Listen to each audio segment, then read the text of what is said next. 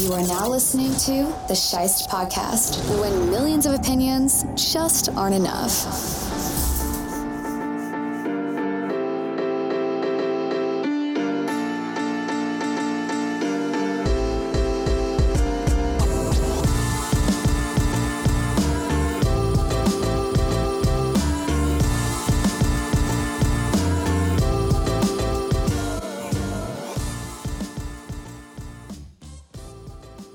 The Colts took care of business against the Jets on Thursday night, and that means it's time for the Pick'em Show.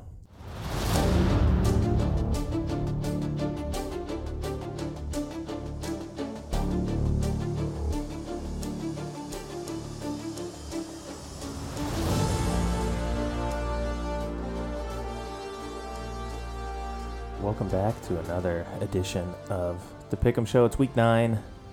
We're going to do this show as quickly as we can because we're a little pressed for time. But looking back at the Thursday night game, we didn't get to see all of it. We had a concert at the Greek. Krongbin. Love them. Great show. Anyway, it was 28-7 when I stopped watching at halftime. I know that Mike White had been injured. I don't know if he came back in that game. Maybe I'll just dabble a little bit and look. Colts did what they were supposed to do, though. You know, in a game where I figured that they were still a level ahead of the Jets. No, White left, so it was 7-7 when White got hurt, and then the Colts pulled out to a huge lead. And it looks like Johnson brought him back in it. Josh Johnson, he's been around the league, but ended up having a decent game overall. I mean, it was a lot of garbage time, but still threw for 317 and 3 touchdowns. So I don't know if you picked him in like daily fantasy leagues, he balled out. But Jonathan Taylor did what he's supposed to do. Looked a little scary there with a knee injury near the end of the first half. He got hit kind of like on a goal line carry, and then he didn't come back into the game while I was watching, but he ended up running. He had 19 carries for 172 yards and 2 touchdowns, and he tacked on a couple of catches for 28 yards. So he's the man. He's the only guy on my fantasy team that's doing anything, so he has to keep me afloat. Really good week for him, so I started off nicely. And Carson Wentz played well. Didn't make the terrible decision. Almost did. He had one of those plays again where it's like he's in the grasp and he's just refusing to let the play die. And it was dangerous, but he got rid of it. And he didn't end up getting picked. He went 22 of 30 for 272 and 3 touchdowns. I figured the Colts were the better team. I picked the Jets to cover, and maybe had White played, they would have covered because it was 7-7. At that point, when he hurt his wrist. Sucks for him. He worked hard to win that Bengals game, and he played well in the game before that against the Patriots. So, bummer for White, but we got to move on to the rest of the games, and here we go. Yeah, babe. What's the first game on deck? The first one is Browns at Bengals. Did we see them play earlier in the year? They did. I think the Browns edged them out in like week 2. Yeah, I feel like it was early on. Yeah, it was a close game. Am I crazy? That game didn't happen. No. So what am I? I don't know. I swear That's this usually game a Thursday happened. night game. I thought it happened too. I guess it's a different reality. But we both thought this in a different reality. What's Yeah, happening? apparently. Was it last year? The maybe? Browns played the Chiefs, the Texans, the Bears, the Vikings, the Chargers, the Cardinals, the Broncos, and the Steelers. They have yet to play the Bengals, although they played them in a couple of close games last season. This is an interesting game because Beckham is essentially no longer part of the Browns. I don't know if the release is official yet, but he won't be playing for them.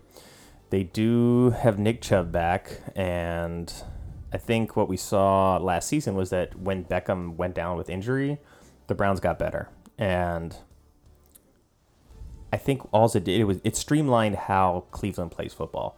It's like it reshaped their identity into like, we are a run-first football team. We're not really interested in throwing the ball to Beckham, 10 times a game.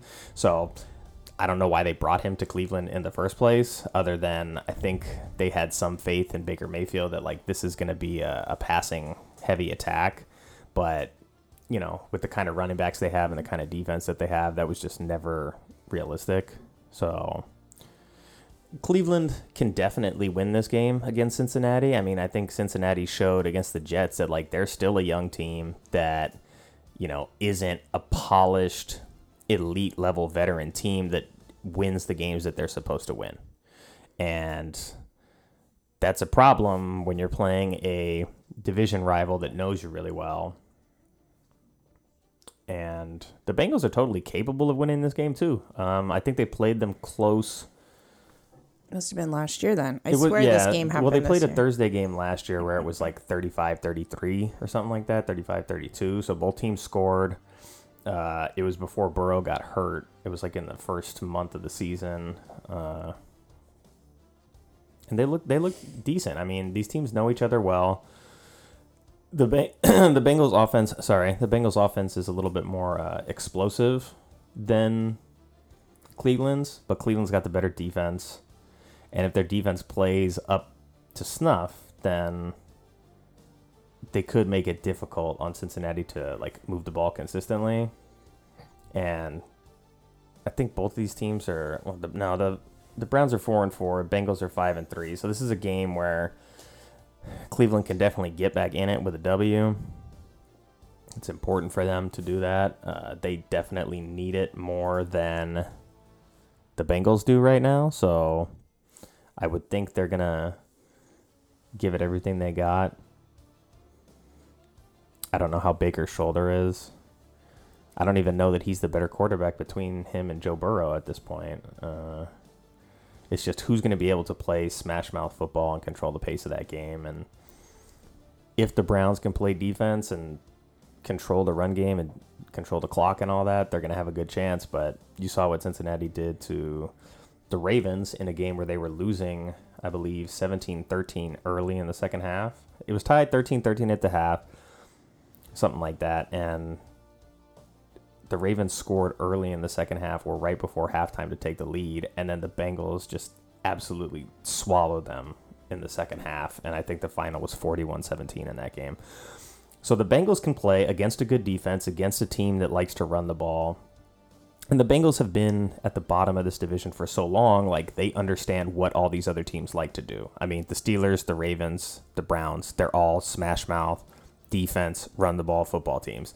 And the Bengals are the antithesis of that, but they do run the ball well, and they just have more explosiveness than all these other teams for the most part. So I don't know. That's going to be a good game. It's a coin toss. I don't think it's as one-sided as people may think, with the Bengals being the superior team at this point. All right, moving on. Broncos at Cowboys. That's an interesting one. Well, I don't like the Broncos, but they did end their losing streak. They got a win. I actually picked them to win that game, so the Broncos aren't as bad as their losing streak suggested, but they weren't as good as their win streak suggested either. If Prescott doesn't play... Is he still questionable? I think he is still questionable with the calf injury. He had the extra week.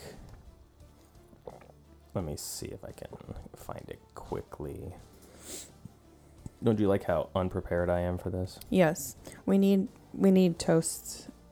He's not listed as questionable anymore. I know. It would be nice if Toast was just sending me the injury reports. But usually I do my deeper research when I write the article, not when I hop on and talk about it. I like to be less prepared for this. Okay. That works. So you got Cooper and Lamb both questionable. Gallup's designated, I think, to come back this week, but we'll see if he actually does. Zeke looks good. Prescott looks good. So I don't see any reason why Dallas doesn't win that game. It's in Dallas. Denver just got rid of their best defensive player in a trade to the Rams. So I think they're, at least to some degree, understanding of their situation, that they're not a good team, and that really their playoff hopes are pretty slim. So they're just going to try and, tread water the rest of the season. But there's nothing to make me think that Denver's going to win that game. I don't see it. It's possible. They would have to come out and play really well, and Dallas take them lightly. Too lightly? Yeah, it's possible that Dallas doesn't think they're any good, and Denver just shows up on the road as massive underdogs. And after trading Von Miller, it's like they really don't have anything to lose because their franchise is telling them, like, hey, your franchise player, we just got rid of him, so we don't believe in you guys as a team. So that comes with a certain level of freedom. But if the Cowboys are good, which I think they are, they have to handle business in the games that they're supposed to win. And being 6-1, and with the Packers potentially dropping a game this week, and the Cardinals also potentially dropping a game this week, Dallas could take over first with a win. And the team has showed that they're capable of winning these types of games. They won that one that they really got themselves in some hot water in New England. They won that game that was a struggle for them on the road against the Chargers. And looking back on that week 1 game, like, they almost beat the Bucs. Dallas is good. They're legitimately good. The Broncos are not. Anything can happen, but Dallas should win this. Yeah, they should. They should, and they should win it comfortably. Moving on. Texans at Dolphins. Ooh. Hey, Brett, what do you think of this game? It's the shits. That's a terrible game. It's two of the 3 worst teams in football. I don't know if that's accurate, though. Like, because the Dolphins have just had some tough luck. Like, the Dolphins, it shows the kind of organization and leadership they have. And, like, I actually like Brian Flores as a coach. But something's wrong over there. The fact that they were even in the conversation for the Deshaun Watson deal, I think really hurt them as a team, because you're telling Tua, who you drafted to be the guy who you gave the reins to over Ryan Fitzpatrick after Fitzpatrick took you on a 3-game win streak. Like, how good did you have to think Tua was at the time to bench your starting quarterback who had won 3 games in a row and got you guys back on track en route to a 10-6 season? You bench him, and then you go with Tua. Tua takes you the rest of the way, and you just narrowly miss the playoffs in a end of the season shellacking. And then this season, nothing's going right. Tua gets hurt in week 2. The offensive line looks like garbage in front of Jacoby Brissett, and he's getting hit all the time. The run game just isn't there. I think Devontae Parker's out now too, so it's like their best receiver's not playing. They're a mess. And what I was saying was that the kind of leadership from the top down to float the idea of bringing in Deshaun Watson to take over for Tua, it sent the wrong signals to that whole team. It told them that, like, our leadership at the very tip top doesn't believe in our coach coaching our new starting quarterback. And then the coach, his hands are kind of tied because that's a GM's decision, but he's got to let, like, his guy know that, hey, you may not be our guy, but I'm going to ride with you until the wheels fall off. And now they're stuck at 1-7, and their season's over. They're not making the playoffs. So best they can do is play spoiler. And they might even not have a win right now if it weren't for that. I think there's a fumble in the Patriots game in week 1 where they hung on and won by a point. It's a tough position for Miami. I don't think they're as bad as their 1-7 record. I've seen them play some close games against good teams. They hung tough with Buffalo up until the second half started, and then once the second half started, like, the Bills just showed that they're the better team. But the Dolphins have athletes. They have a reasonably good defense. They just need to get it figured out on offense. They need to rebuild the offensive line is what it is. Like, if they can't run and their quarterback's getting hit, it's going to be bad news because you saw in the Bills game they tried to speed the offense up, and Tua was getting the ball out of his hand on all these short throws. And it's like, yeah, that's great, but you're not converting first downs on these, like, 2-3 yard completions because even if you complete 3 of those in a row, that's still you're punting on 4th down. So they're going to have to find a way to change that. Maybe the Texans is the right recipe for that, but I don't know. I heard rumors that Tyrod is coming back this week.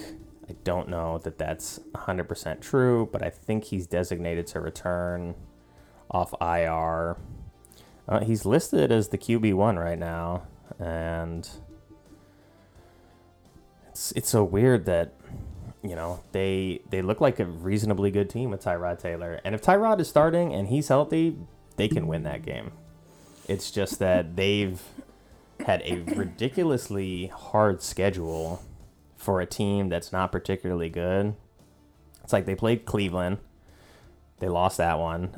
They played Carolina at the time where Carolina was undefeated. Then they played the Bills. Then they lost to New England and almost won that game. And New England showing that they're pretty good. They got the loss to the Colts, the loss to Arizona, the loss to the Rams. Like, if you look at quality of competition, the Texans have played, like, a lot of the best teams in the league so far.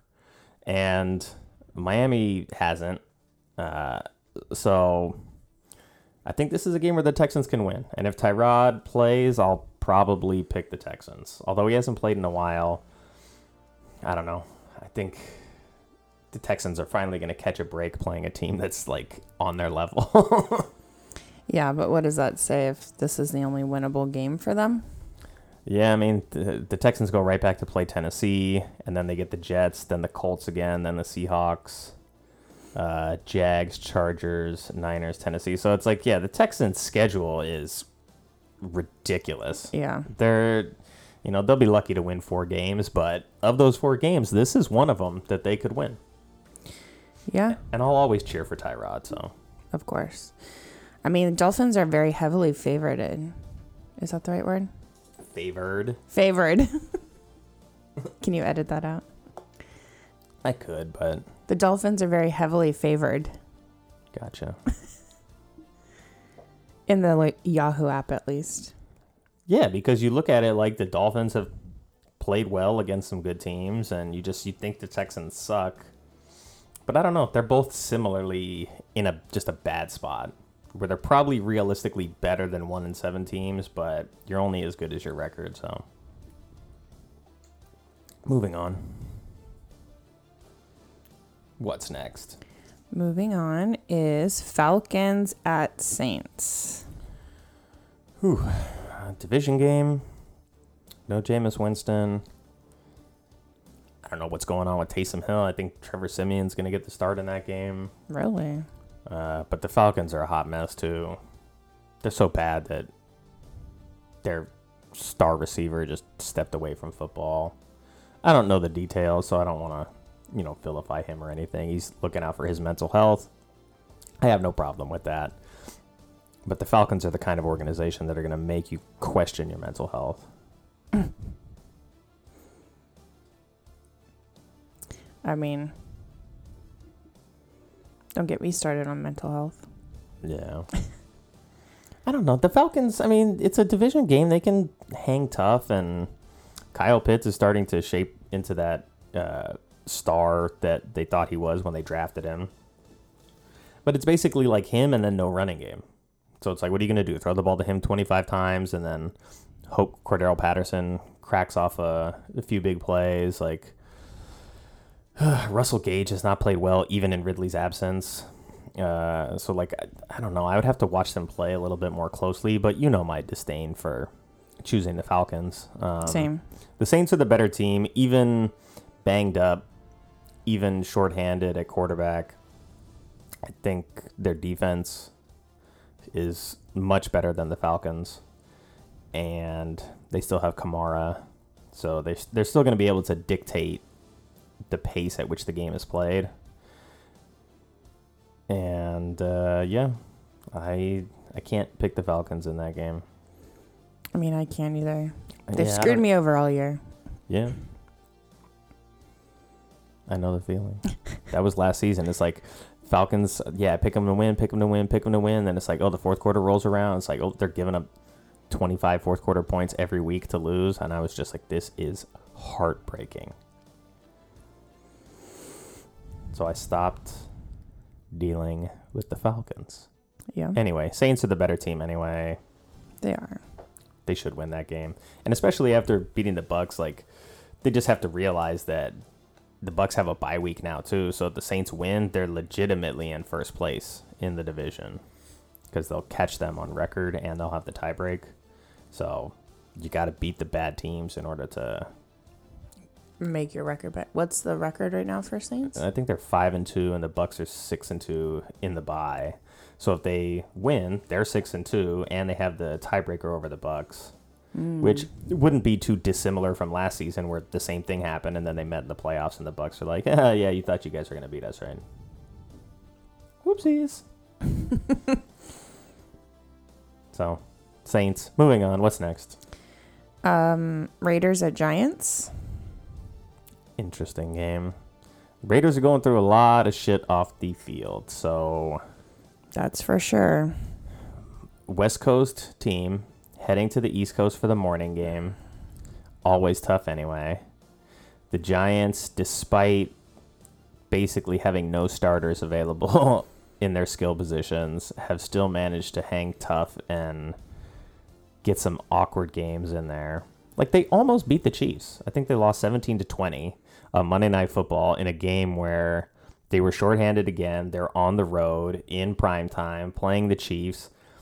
And they mostly kept the Chiefs' offense in check,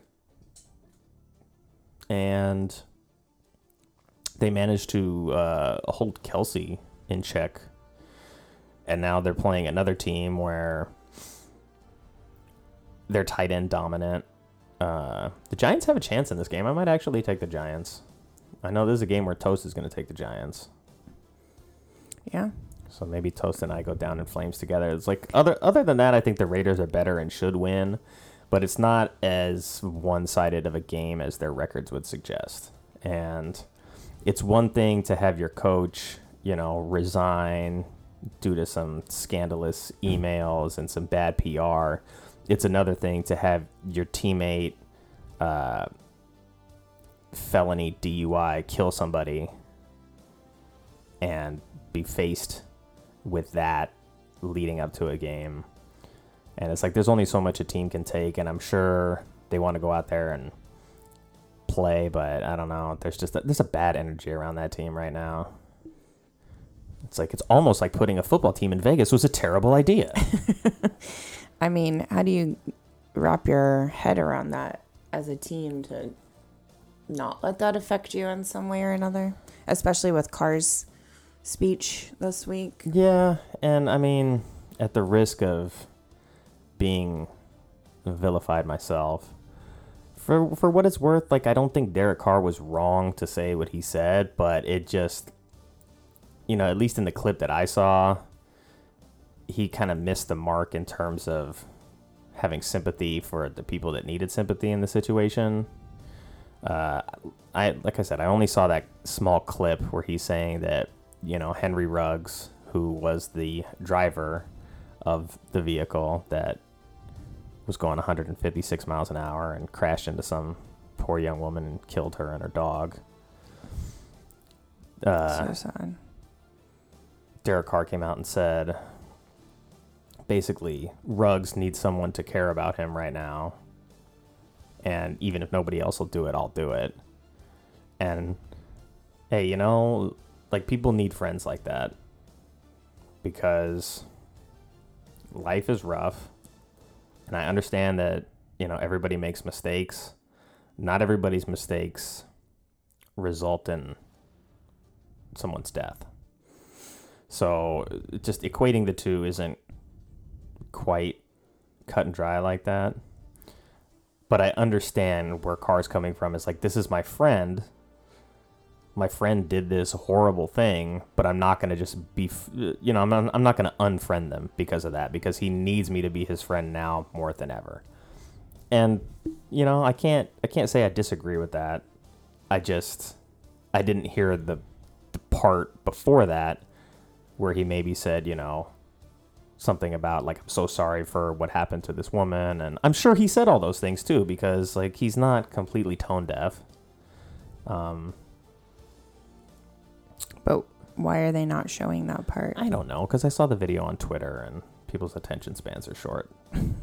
I mean, that's true, but so I think it's just a lot to deal with, right? I think it's more than what was going on with the coaching situation. So I'm gonna go out on a limb and I'm gonna say I like the Giants in this game to get it done at home in that morning slot. I think Saquon's coming back too. Kadarius Toney's supposedly gonna be back. So there's some positives at least for the Giants offense that's really struggled. Great. Sterling Shepard's still back out. Galladay is questionable. So who knows? You never know what players are going to be available for the Giants. But they play hard. The defense is playing better. I don't know. What's it's next? It's going to be an interesting one. Yeah. Actually. It'll be interesting.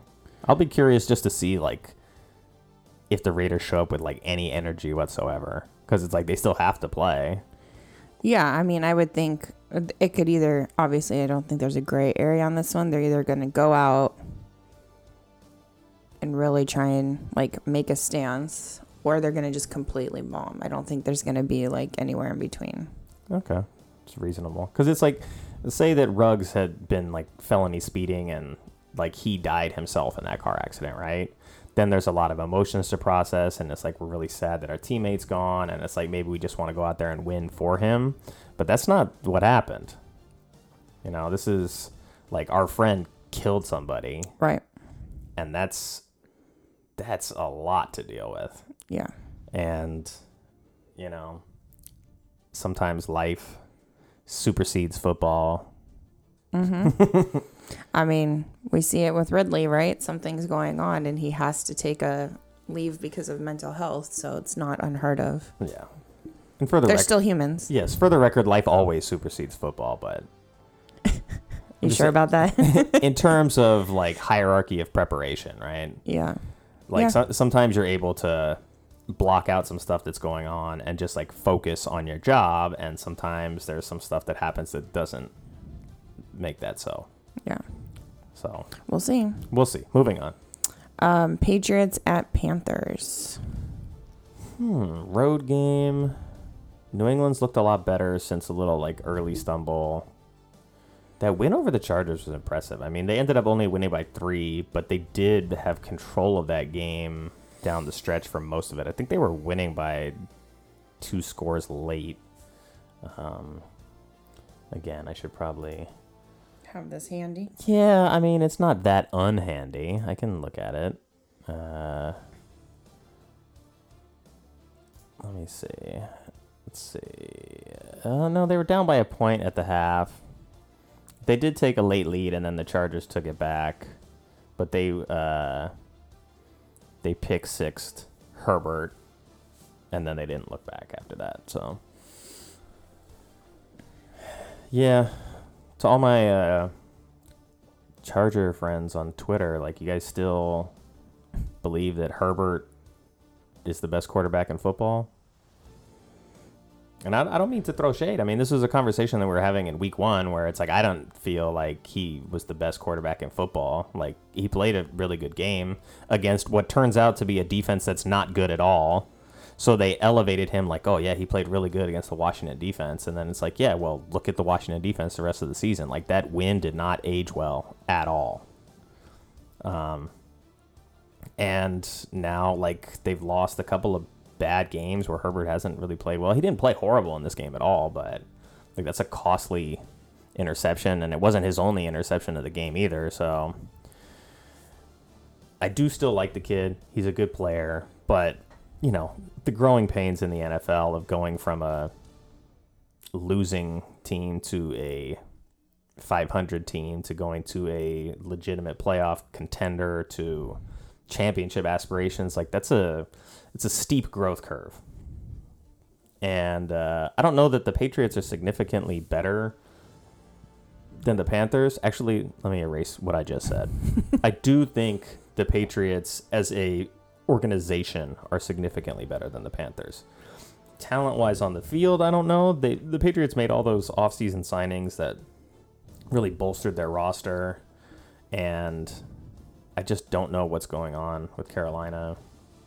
They also ended their losing streak and picked up a win that they needed to get back to 4-4 in that division, with the win over none other than the stupid Falcons. But to me, that's not nearly as impressive as a win as what New England did. So I'd like to say that I think the Patriots are better. Belichick is going to have the defense keyed in against whoever's quarterbacking Carolina this week. Darnold's still questionable. Are they using 3 different quarterbacks right now? No, they only have 2 on the active roster right now. So if Darnold doesn't play, it'll be PJ Walker. And I think either of those guys, like Darnold has a history of playing against New England, but also not playing well. So he's seen them a lot coming from the Jets, but that means they've seen him a lot too. Yeah, I got to go New England here. Andrew will be happy. Not that he listens to the show, but he'll be happy. Moving on. Bills at Jags. Bills. Go Bills. Bills by $1 billion. Revenge for that playoff loss from 2017. Enough said. I mean, it's the Jags. How are they going to beat the Bills? Yeah. I mean, they're in South Florida. Maybe it's really hot and gross for some reason, and the Bills get, like, sleepy. But realistically, yeah, the Bills are significantly better than the Jaguars. We saw what happened when the Jags played a actually good team in Seattle that just is underperforming and struggling with the defense. But in terms of, like, playing a good organization, like, they went on the road to Seattle and got their asses kicked. I mean, you could see that coming, even though Seattle's not that good. It's like there's levels to it, and the Jags are like, they finally, like, cracked open the basement door, and they can, like, see out of the basement, but they're in the basement still. So, Bills by $1 billion. I don't even think James Robinson's playing. So, Injury? yeah, he hurt his ankle or foot or something in the last game. So, Carlos Hyde was on my watch list, but didn't actually get him. I'm hoping that Diggs has a big game. Yeah, it should be an interesting one. Yeah, all right. Bills. Go Bills. Moving on. All right, up next is the Vikings at Ravens. Well, the Ravens definitely want to get one back after that loss at the hands of the Bengals.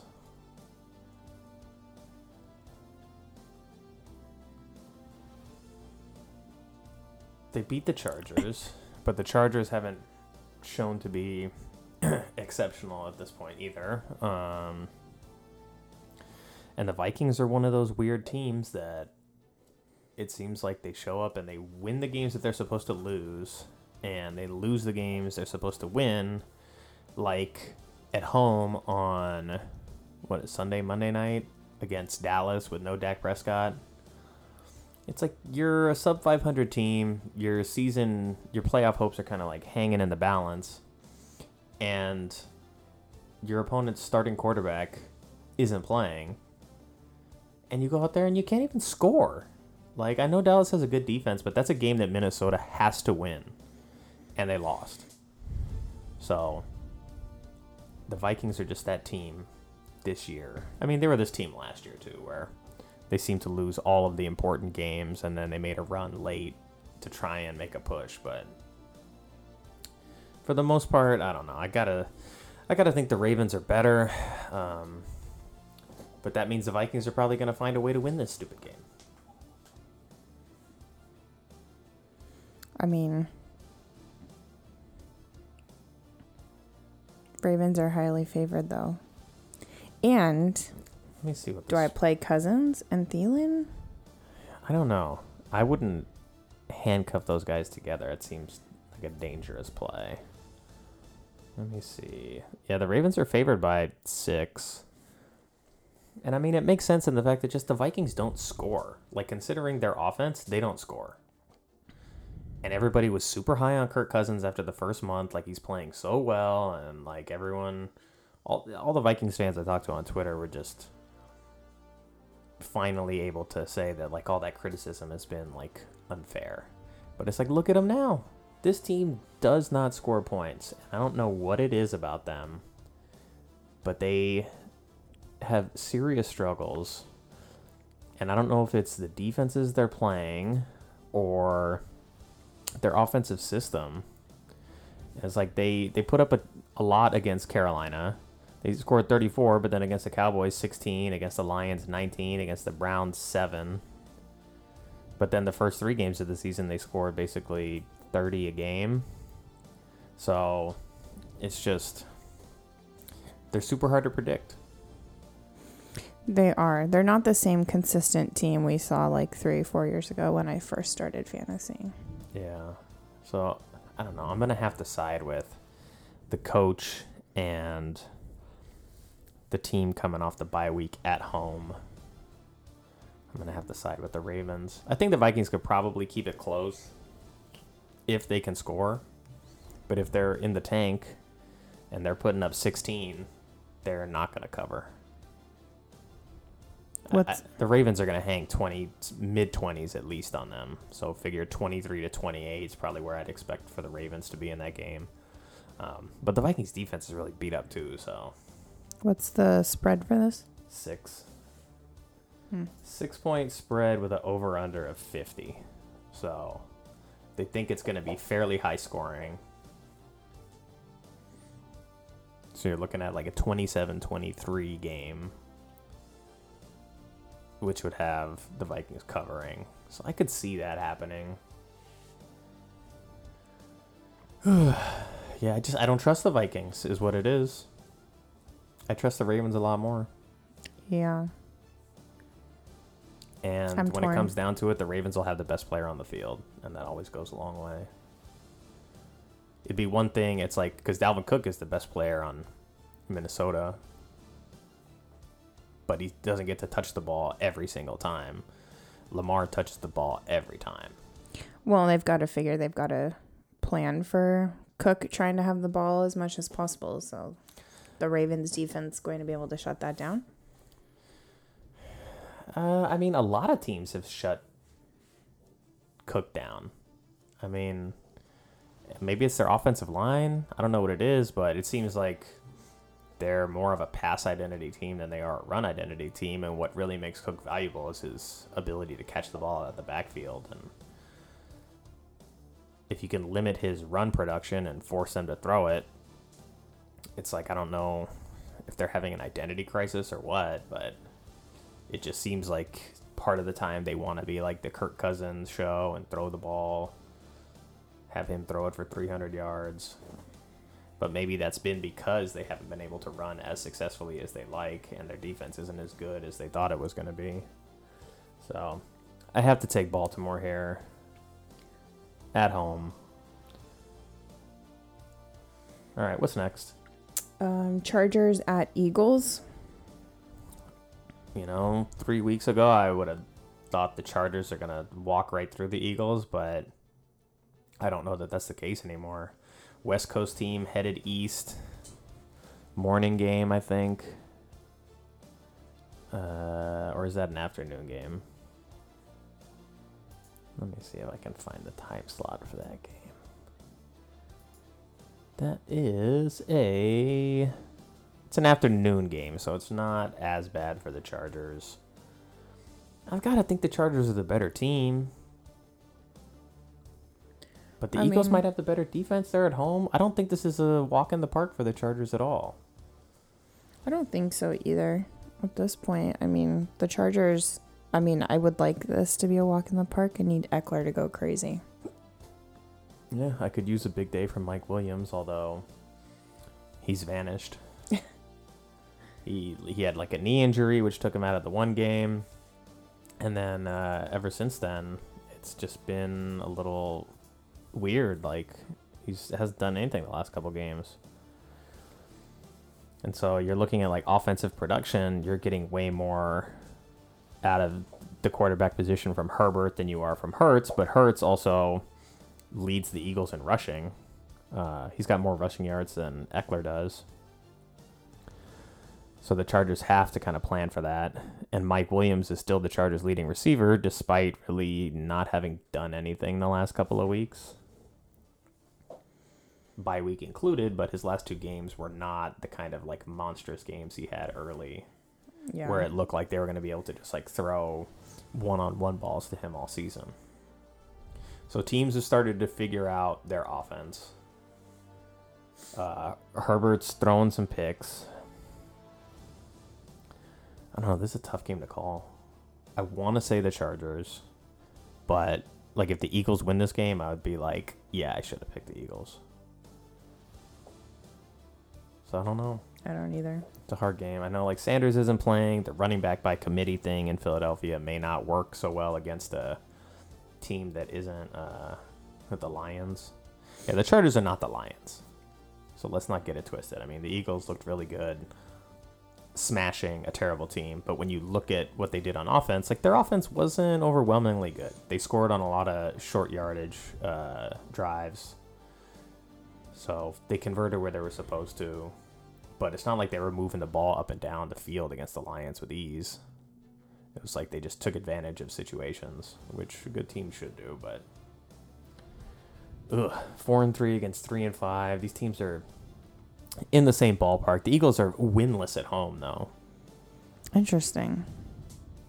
So it doesn't necessarily mean that that's going to hold serve in this case, but... This season only, or from last year, too? No, it's just this season. But what you see here is... Oh, nice. This is a nice little overview here. I don't have to go into detail. So, it's basically a pick'em game according to ESPN's Power Index. And you have Justin Jackson, Asante Samuel, Michael Davis all out for the Chargers. And JJ Arcega-Whiteside is out at receiver for the Eagles. Chargers are favored by 1.5. Neither team has really been spectacular against the spread, so this really is about as coin-tossy of a game as you could get. So, I don't have a coin on me. Alexa, flip a coin. Eagles or tails? Flipping. It's tails. Oh, Eagles. Alexa says Eagles. Well, Alexa says tails, and I gave the Eagles tails. All right, we'll see if that holds up. All right. Does that mean you're going to pick Eagles? Maybe. Moving on.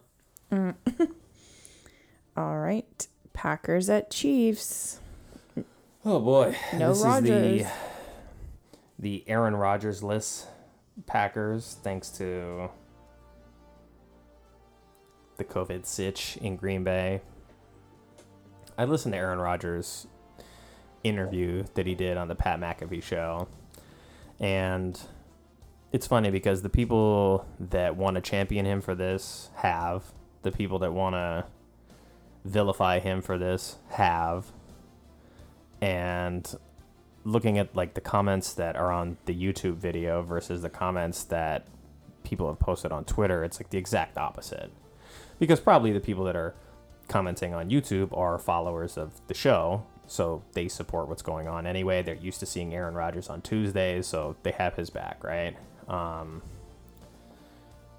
Without getting into it in too much detail, I would say that I agree with Aaron Rodgers on some things, like autonomy over his body, like the kind of laughable measures the NFL has put in place to deal with the current COVID situation.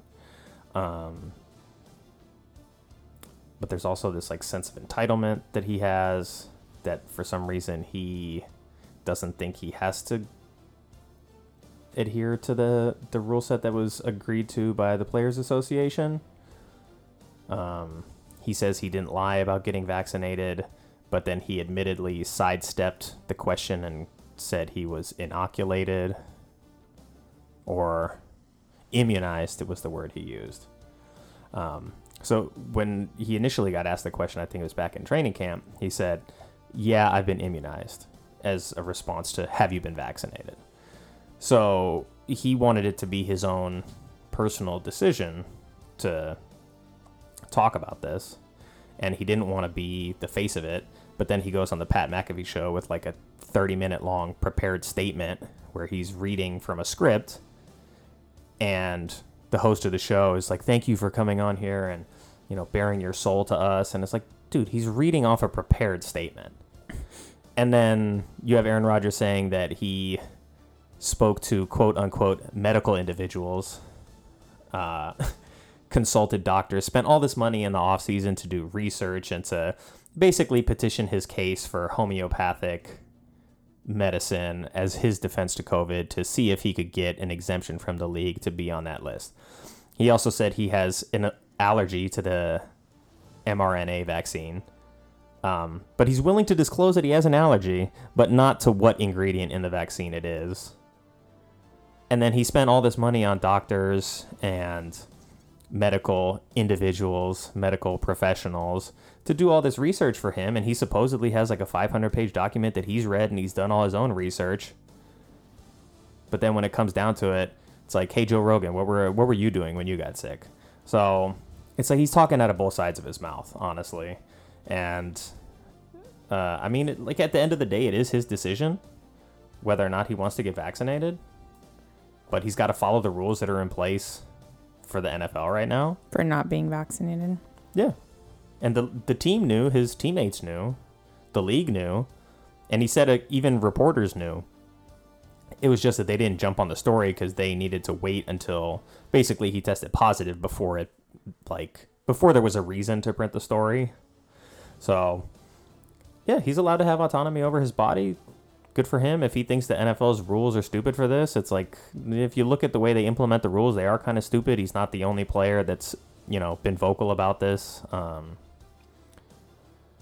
But at the end of the day, like, you play for an organization that has collective bargaining. The Players Association agreed to these rules.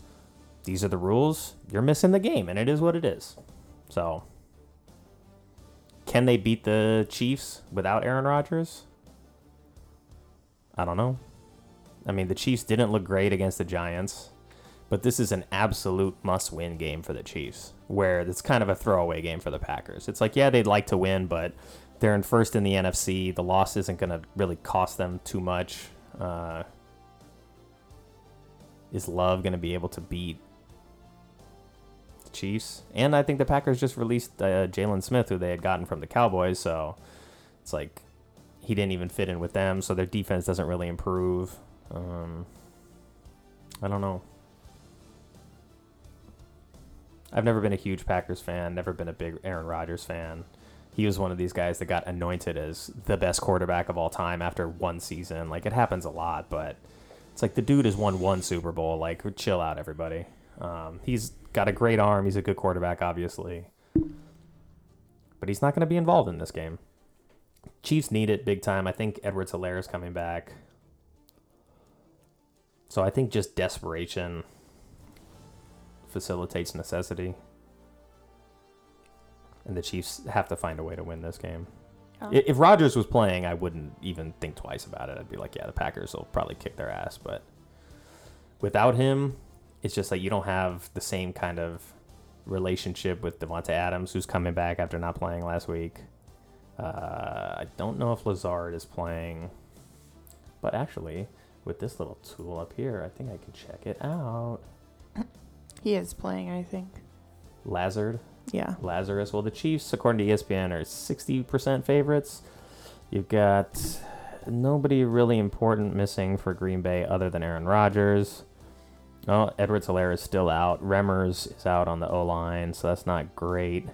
Chiefs being favored by 7 seems super generous, considering they only beat the Giants by 3. I think the Packers cover, but I think the Chiefs edge it out at home. They need it too badly. Okay, moving on. Cardinals at 49ers.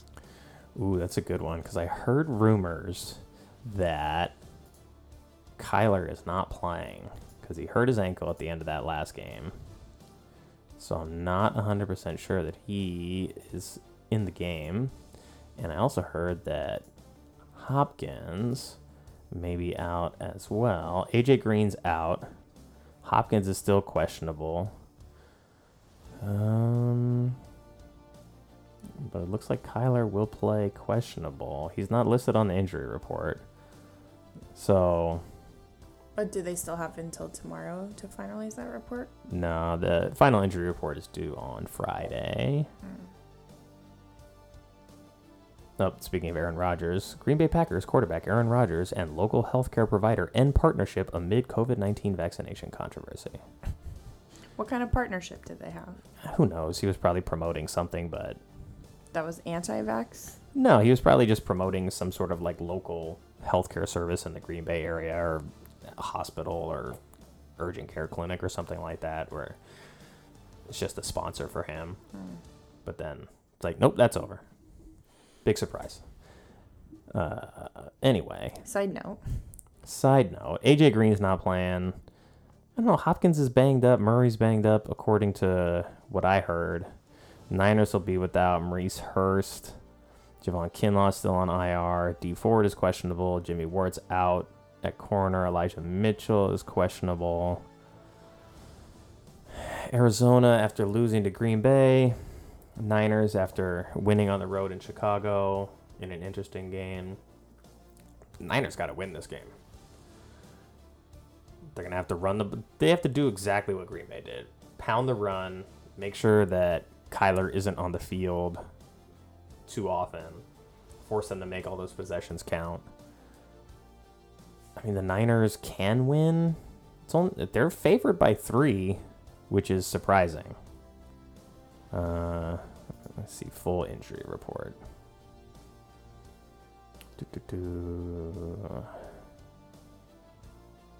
Hopkins questionable, yeah. Kyler Murray questionable. So they're both banged up.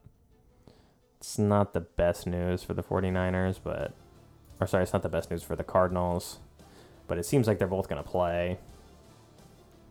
Kyler's production offensively has been better. Somehow Arizona's split backfield still has more rushing yards.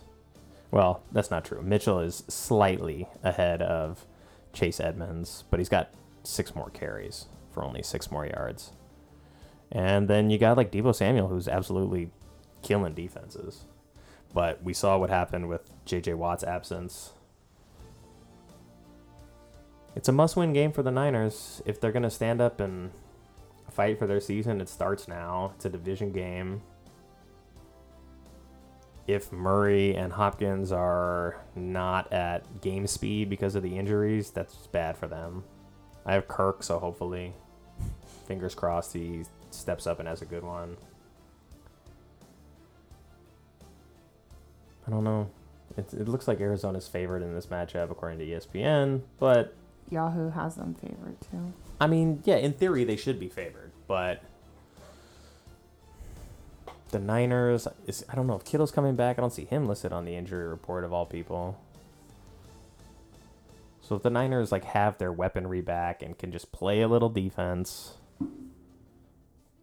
bong. Sorry. It's okay. The Niners, it's a winnable game. I wouldn't favor the Niners by 3, but it's a winnable game for them. What's next? Titans at Rams. Ooh, the King Henry-less Titans on the road at the Rams. Gotta favor the Rams here. Have to. I mean, it's a no-brainer. Is Adrian Peterson going to step in and dominate? It's possible. Unlikely, but it's possible. I hope he does, because I had to pick him up. But the Rams are favored by ESPN 71%. A.J. Brown's questionable. I don't know if Julio's playing. I don't know what's going on with the Titans. It seems like they're injured way too much. Let me get down to Tennessee here. Let's see their full injury report. Titans. Rashawn Evans is out on defense. Henry's on injured reserve. Cameron Batson's on injured reserve. We got a lot of guys on IR.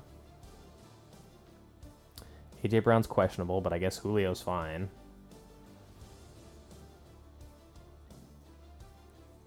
I think I had to sit A.J. Brown because of that. But how are they still questionable if the injury reports were due yesterday?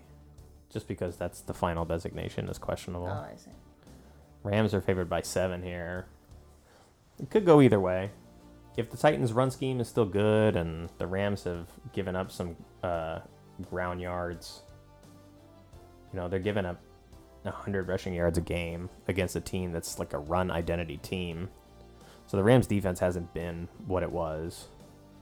Can the Titans exploit that? Can Adrian Peterson, basically coming off the couch, exploit that? Don't know. Gotta favor the Rams, though. Yeah. I mean, especially without Henry alone. Yeah, and I could use a Rams W in terms of helping the Bills, so go Rams. All right, final one. Oh, is it the final one? I guess we got there faster than I thought when we came back. What is the last game? Bears at Steelers. Oh. I mean, 2, like, classic franchises, but kind of a clunker to end the week on Monday night. Steelers are starting to play better. Bears are spiraling out of control. They went from leading against the 49ers to suddenly almost tying the game, missing an extra point, and then collapsing after the missed extra point. It's like you could see when they missed the extra point, like all the wind went out of the stadium because it was like, oh, this is going to be a tie game. All we need is a stop, and then we can get the ball and win the game. And as soon as they missed it, it's like everybody knew that, no, we have to get a stop and we have to score again. Like, we have to stop them from scoring. It's just like it was a way different vibe when they missed that field goal. Or extra point, I should say. But both teams are defensive identity teams. I got to trust the veteran quarterback and the playmakers on the Steelers much more. Like, Allen Robinson, who's one of the best receivers in the league, is, like, doing nothing on Chicago. Because Justin Fields, like, throws the ball, like, 15 times. So it's like him running, them running, play defense, field position. But it's like that's just a tough kind of game to win against the Steelers team who's got a better defense and is better at that type of game anyway. And then you're going to have TJ Watt out there chasing Justin Fields around. It's been a rough start for Justin Fields. Like, they didn't give him a great situation, but they're also telling him they don't really have confidence in him throwing the ball more than a dozen times a game. But he's able to make some plays with his legs. He's kept him in it. He's kept him afloat, but at what point do you maybe look at Andy Dalton or Nick Foles to go in there? Are the Bears trying to make the playoffs? Like, I don't know. I really don't know what the Bears want out of the season. It doesn't seem like they want to win because Fields stepped in, won a couple games, and looked like he was going to just like hold serve until Dalton got back. But then it's like, okay, they're winning. The defense is playing good. Like, this formula is working to beat subpar teams. And now it's like, okay, when we play like teams that are actual competition, we need to be able to score, and we can't. So they're going to have to be able to score probably 20 to beat the Steelers. I just don't think that's realistic. I would go Steelers here, too. Yeah. All right. Well, I don't know. I don't think there's anything else. That's the end of the week. That's Monday night. What do you need to happen in fantasy football? I already got my points out of Jonathan Taylor, so I just got to hope that everybody else just shows up and does their job. I need a week with players avoiding a 0. Yeah. Those zeros are killer. They're killing me. And they're good players. They're supposed to be high-ranked players, and they're just not doing much. So I need to get through this week without any zeros. You have a winnable matchup. I don't know. I'm not projected to win. You're not, but it is winnable. There's a difference between not being projected to win and having the matchup be one-sided. You got a chance. Fingers crossed. Yeah. And I didn't play anyone on Thursday, so... Yeah, and you're going to have Eckler going head-to-head against Jalen Hurts in that matchup. I think that's going to be the one that determines your matchup. Like, if Hurts goes for, like, 30, 35, it's going to be trouble. And same thing, like if Eckler goes off and puts up 28, 30, whoever wins that decidedly. If that's a push, then at least it's like you go to the rest of your matchups and you just see what happens. But if either of those guys dominates that game and the other player doesn't, that'll be trouble. So I don't know. you got to hope for the Chargers defense and positive game script to run the ball down their throats. And probably 10 catches for Eckler and a touchdown plus, maybe 60, 70 yards on the ground and a touchdown. That's what you want. Or multiple touchdowns. Yeah, that would be 2 touchdowns. Oh, I thought you were saying either or. No, you want that combined. Okay. Yeah, other than that, I don't know. Are you favored to win now with your start? I was favored to win before. Now I'm favored to win by more. Well, because, Taylor. But I can't trade him. That's all I can do is... trade. I want Taylor. No, you don't get Taylor. Well, you got to have to trade me Eckler and then something else. No, I want to keep Eckler and then gain Taylor. Yeah, well, this isn't going to happen. Okay. You don't have anything else to offer me. Yes, trade-wise. thanks. My team sucks. Thanks for rubbing that in. We have the same record, so both our teams suck. But we're both on the playoff bubble, so we just got to make that final push down the stretch. Yeah, but you have more points, so. Yeah. Surprisingly. We're competing for that spot. It's open. We'll see. There's a lot of season left. All right. All right, everybody. May your fantasy matchups go well for you. May your teams win. I would rub it in the Jags fans' faces and say, may your teams win except for the Jags, but the Jags aren't going to beat the Bills. If they do, I'll be very sad. Yes, it's going to be a rough day. It'll be very disappointing for the Bills because that's a game that, when you're a good team, that's a game that you're supposed to win.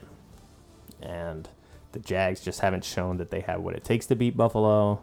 So even a poor showing from the Bills, they should win that game. All right, everybody. Take care. Happy Sunday.